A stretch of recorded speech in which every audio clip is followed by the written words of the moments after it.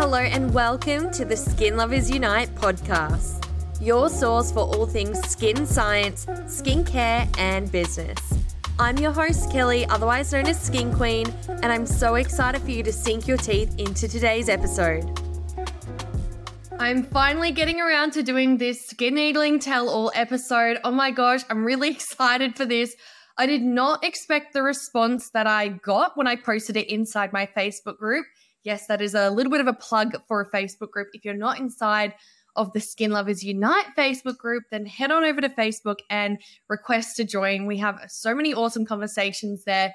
One of those, I actually asked my community to share with me any questions that they wanted me to answer around skin needling. And nearly 2,000 people saw the post, which is crazy because there's like 2.8 thousand people in there. And I got like 85 comments. So I've actually got a huge storm brewing and it's probably, 15, 20 minutes away if we're lucky. So I'm going to do my best to answer as many of these questions as I can in this short time period because Lord knows I can be here forever. So I think it's kind of good to have a time limit.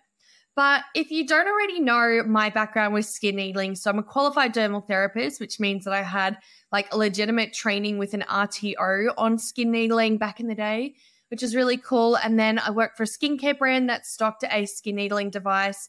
And then I worked for SkinPen. So SkinPen is one of the only medically registered skin devices or skin needling devices rather on the Australian market. This one just gave me so much exposure to the medical side of things and lots of studies and I guess lots of new and up and coming research. Plus it was such an awesome device to work with. And I did that for nearly 2.5 years. Not to mention the person who I trained with has been in the industry for like 25 plus years. So she knew her shit. It was so awesome to chat with her. And additionally, my manager at the place that I was working at, she was an original Dermapen trainer. So although I haven't been hands-on with skin needling myself in probably 18 months, I definitely know what I'm talking about. So I've got a couple of the top questions written out here on my little notepad if you're watching me on YouTube, but I've actually also got Facebook open on my computer. So if you see my eyes looking down, it's because I'm going to scroll through and I'm going to have a look at some of the most requested, questions because there was 84. So a lot of them are similar. So I want to get to the main ones and discuss a little bit more about it. But the first question that I wrote down was long-term pros and cons of skin needling. And I thought this was an excellent question. There are lots of people who had asked this and lots of people that had actually liked this when it was asked. So I'm going to answer it for you now. Long-term pros, definitely you're going to have more collagen and elastin production, which is important because the second we turn 30, our fibroblast cell production starts to slow down and we start to see a decline in collagen and elastin production. So unless you're using your vitamin C and having regular skin needling, you're probably not going to see that as much. But the other thing too is it can really help with building new capillaries within the skin. And so as a result, you're going to have more blood flow. You're going to look more glowy. You're going to have more nutrition feeding throughout the skin. So I think that is definitely a long-term pro. But the long-term con, and I was thinking about this, if you are somebody who's like addicted to skin needling the same way that you're addicted to, say, injectables or anything like that, then you might see an overabundance of collagen production because that's essentially what it does. It stimulates a wound healing response so that you start to create more growth factors, which produce more collagen and elastin. And if you're doing it, a lot and regularly, you might start to see quite like thickened, not thickened in the way of like sun damage thickened, but like really over the top plumped skin. So that would be the long-term pros. I can't think of anything else, but I guess it would depend also too on the device that you've used because I see a lot of people using devices from eBay and then they get things like microchannels permanently left in their skin. When I tell you I've seen it all in this job, I've seen it all. So I think that would be a long-term pro. Now that leads me to the next thing. Are devices different? I think it really depends on what you're asking here. It depends on the motor in the device. As I said, I've worked with a device from that Ultraceuticals used to do back in the day. I've worked with SkinPen. I've also used an Exceed and it used to be quite good friends with the Exceed trainer before. And additionally, I've also had my hands on a Dermapen. And I think the main difference is the motor in the device. And then the main difference is the tips. And I think that's something people don't actually realize.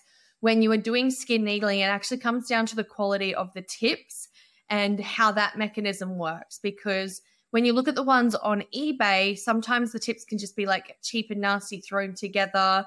The depth then might not be accurate. You might think you're needling somebody at a 1 millimeter, but because the needles and the machine was like slapped together in China without any much care, because let's face it, they sold for like $100 on eBay, and the depth might not be correct.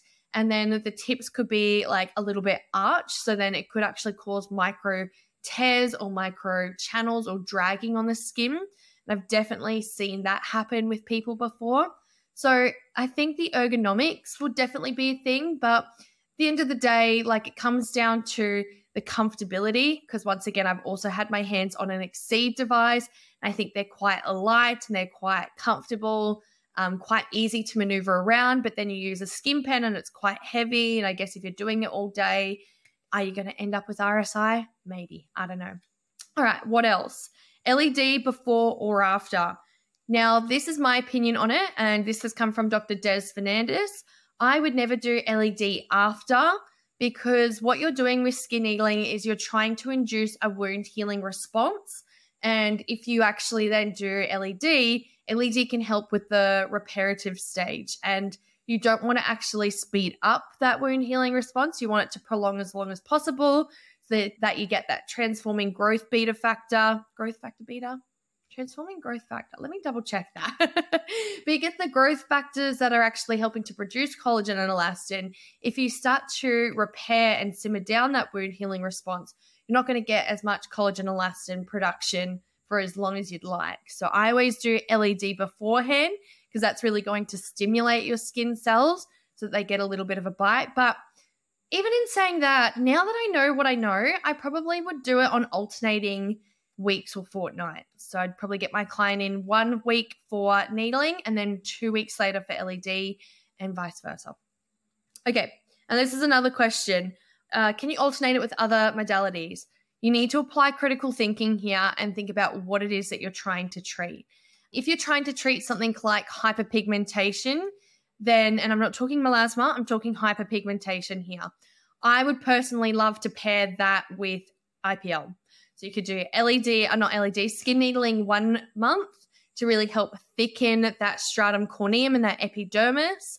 And then the following month do IPL to really kill that pigment and bring it up to the surface. The week after do LED to help with that skin cell rejuvenation, thickening up that epidermis so you can't see that pigmentation as much, and then keep alternating with that.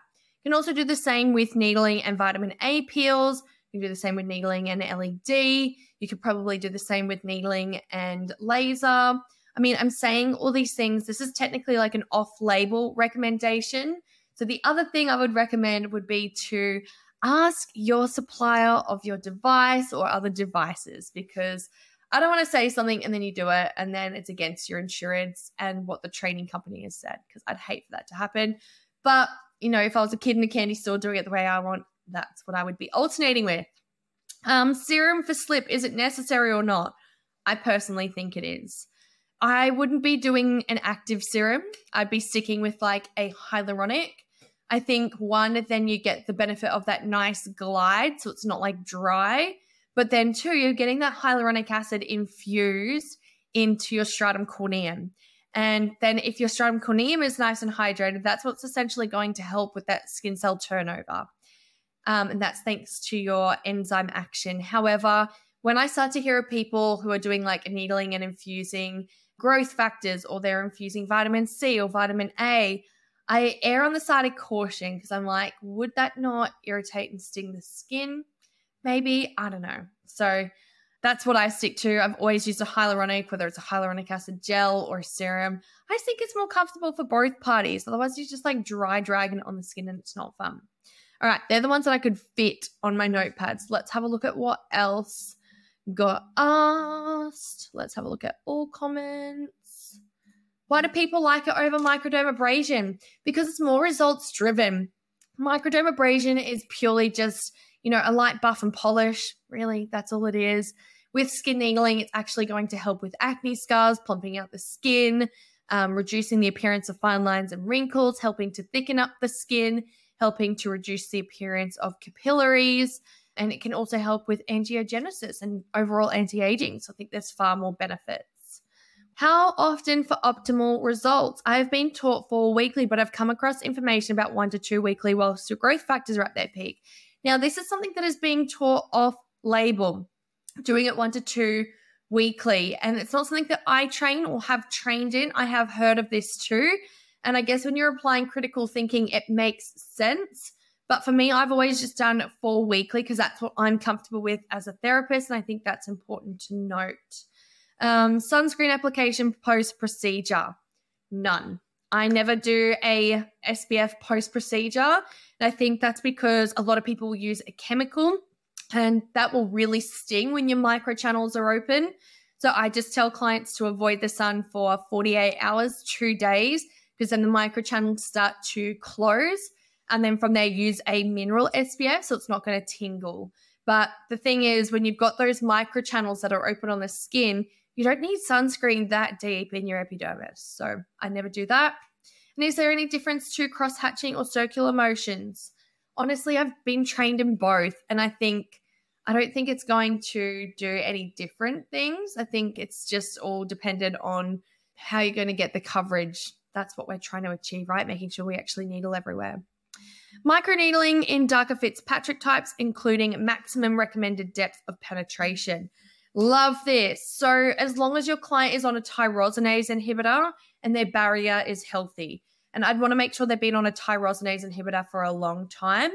I personally wouldn't go deeper than a 1 unless you really knew the client's skin and you knew that they were like capable and had thickened damaged skin.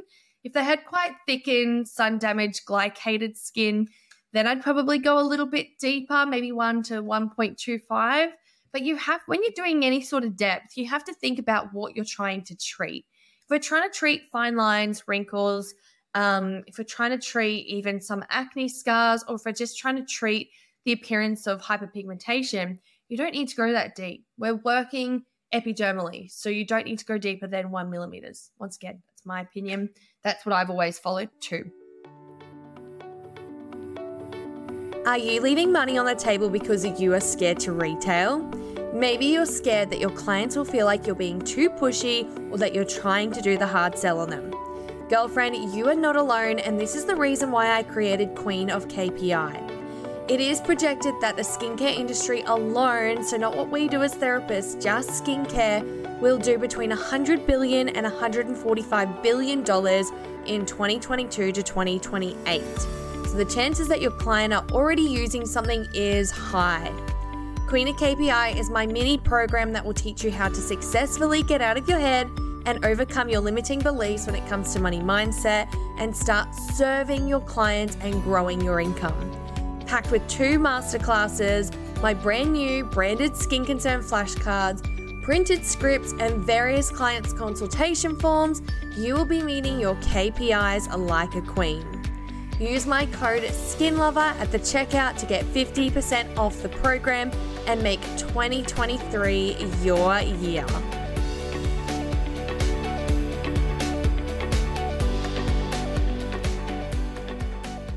We know that we cannot use actives, although some brands allow their own formulas. Is using a peptide as a slide safe? Totally up to whatever the brand does, because they've done all the clinical trials and testing.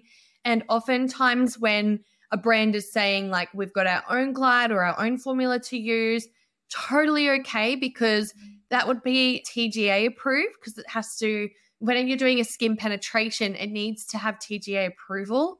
So if they've done the testing and it works for them and they haven't seen any adverse responses, I would be happy to go with it too. Microneedling for pigment, how does it compare to peels and lasers in terms of results and risks? Oh, this is a juicy one. So microneedling for pigment is epic because there's no heat, right? And oftentimes when you're doing any sort of heat-based treatment, whether it be a peel or whether it be really laser or IPL, more so than a peel, that heat can sometimes stimulate a response with your pigmentation. With needling, there's no heat. Yes, it's wound healing and it's going to cause like internal inflammation as long as you're not using numbing cream, but it's simply just creating that controlled wound healing response. The thing is, though, needling isn't a tyrosinase inhibitor. You've got to remember that. All we're doing with skin needling is we're working to thicken up the epidermis.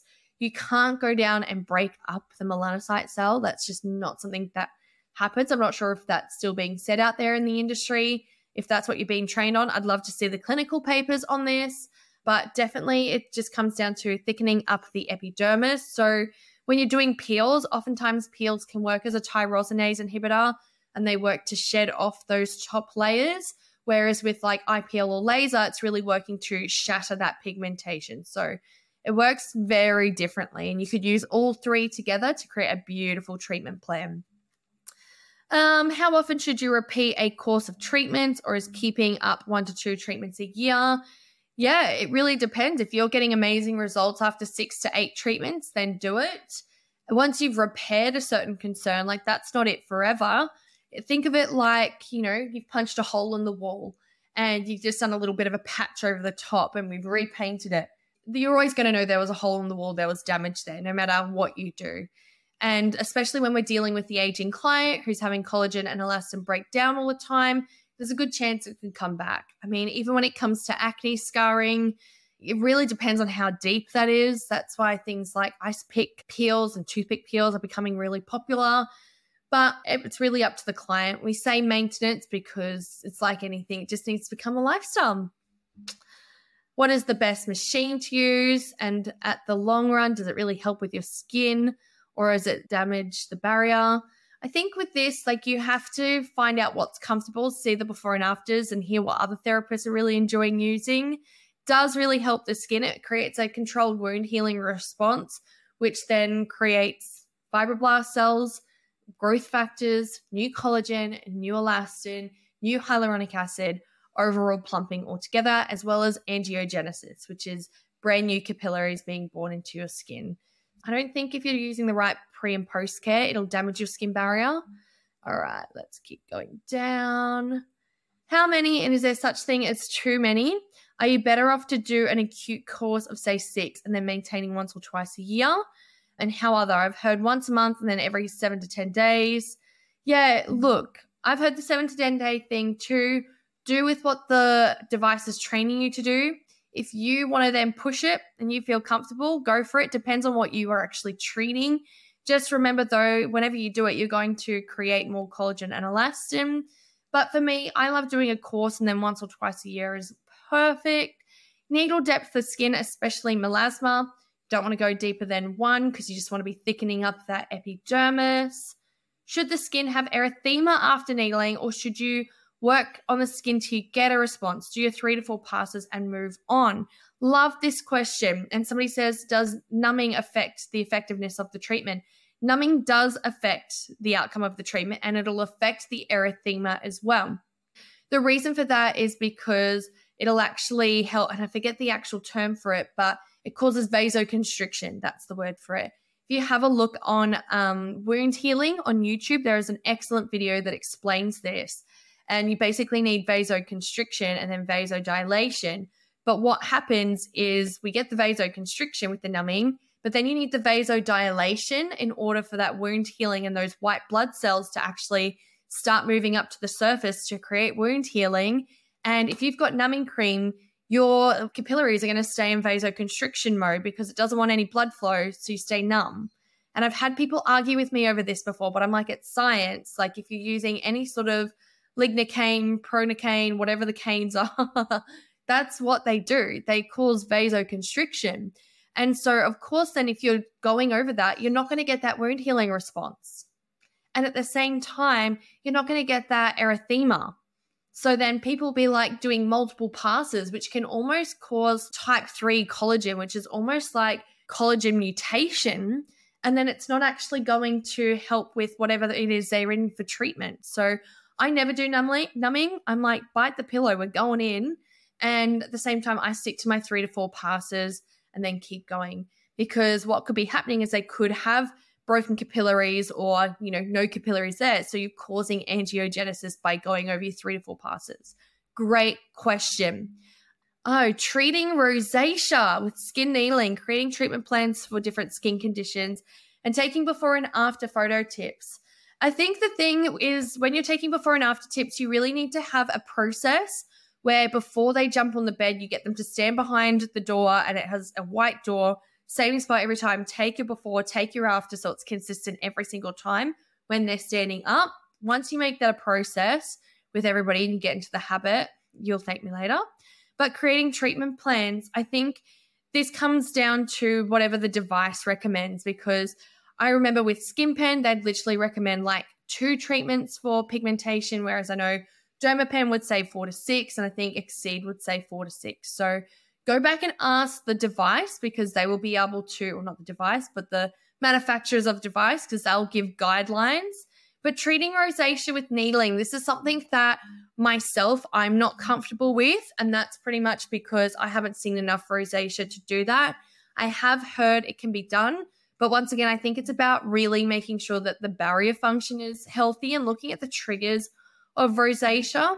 I would imagine that if somebody like has a trigger of like spicy food, or I don't know, the sun, which I don't think is a trigger, coffee can sometimes be a trigger, and then you go ahead and you do needling on them once they've had a trigger, I would imagine there would be more of a histamine response because they're already a little bit barrier impaired. So it's not actually my area of expertise, so I can't help you with that one. Must-haves for informed consent, consultation, risks and possible adverse effects, preparation, post-care, and what to never promise. So I think with this is not to ever promise that they're going to get results after one treatment. You always need to let them know that wound healing is going to continue for up to 12 months after the treatment. But it's not enough just to go and have a treatment like that and not back it up with home care at home. So making sure that they are on retinol, they are on peptides, and their barrier is healthy AF. This is really important. Possible effects are going to be very red, raw, feel like they're sunburnt afterwards, but they have to avoid putting fragrance things on their skin, touching their face, putting makeup on, dirty makeup brushes, dirty hands, all the rest. Preparation. For me, I like to make sure they're on a tyrosinase inhibitor and a vitamin A, and that their barrier is healthy. And that goes the same with post-care. Like post-care, it's just about using really simple skincare that isn't fragrance, that isn't got any botanicals, that doesn't have any actives for really the first 5 days afterwards, because you want to make sure that their barrier is super healthy, and then make sure that you slowly introduce the tyrosinase inhibitor and the vitamin A. And the tyrosinase inhibitor and vitamin A is to, 1, make sure the epidermis is staying thick, 2, tyrosinase inhibitor, because you don't want any post-inflammatory hyperpigmentation, which can sometimes come on when you've got internal inflammation. So best sunblock to use post-treatment, I think I've answered that. So making sure they don't use anything for 2 days after, and then go on a mineral SPF. So my personal favorite, got one on the desk here, My Sunny Skin. Oh, obsessed. Will you include micro and nano infusions? This is totally different, micro and nano infusions, to needling. Micro infusions and nano infusions almost uses a vibration method to, it's a bit like sonophoresis, to infuse actives into the skin. So very, very different to skin needling, where we're creating a controlled wound healing response. Wow, I actually think I've answered them all. If I have missed your question, or if you still have more questions, or if this has sparked more conversation, please let me know below. Comment below, send me a message. Make sure that you rate the episode. And if you're watching me on YouTube, make sure that you answer or give me a comment down below. Tell me where you are and tell me if you love this episode, if you hated this episode, if you really enjoyed it. But I hope you found lots of value in it, and I was hopefully able to share my insight on all this. Who knew? Maybe next time I'll have to put my ideas back out to you and see what else you want to know from me, because I'm an open book and you know this. And I love talking about skin, so I'm happy to be talking more about it on the podcast now. All right, I will see you on the next episode.